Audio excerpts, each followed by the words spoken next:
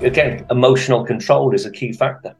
You need to be on tune yourself as a coach and somehow remove yourself from those emotive moments where you lose sight of the game, perhaps, and control or influence over it, And he said to me, what's being a professional mean to you? And I said, I get paid. And he said, no.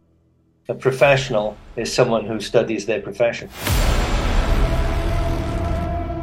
One of the things that resonates most through my career is, certainly as a player, is the only asset in football is people.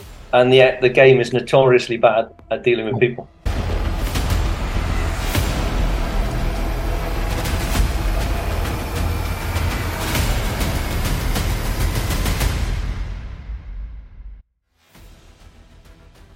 Welcome to the ProPlayer.com podcast in conversation with Rob Sherman, a coach who's travelled the world, who has done it all from being a player to a coach, worked in the men's and the women's game, worked at every level, ran national associations on both sides of the world, and a real coach educator, and a real person who's got time to develop and help.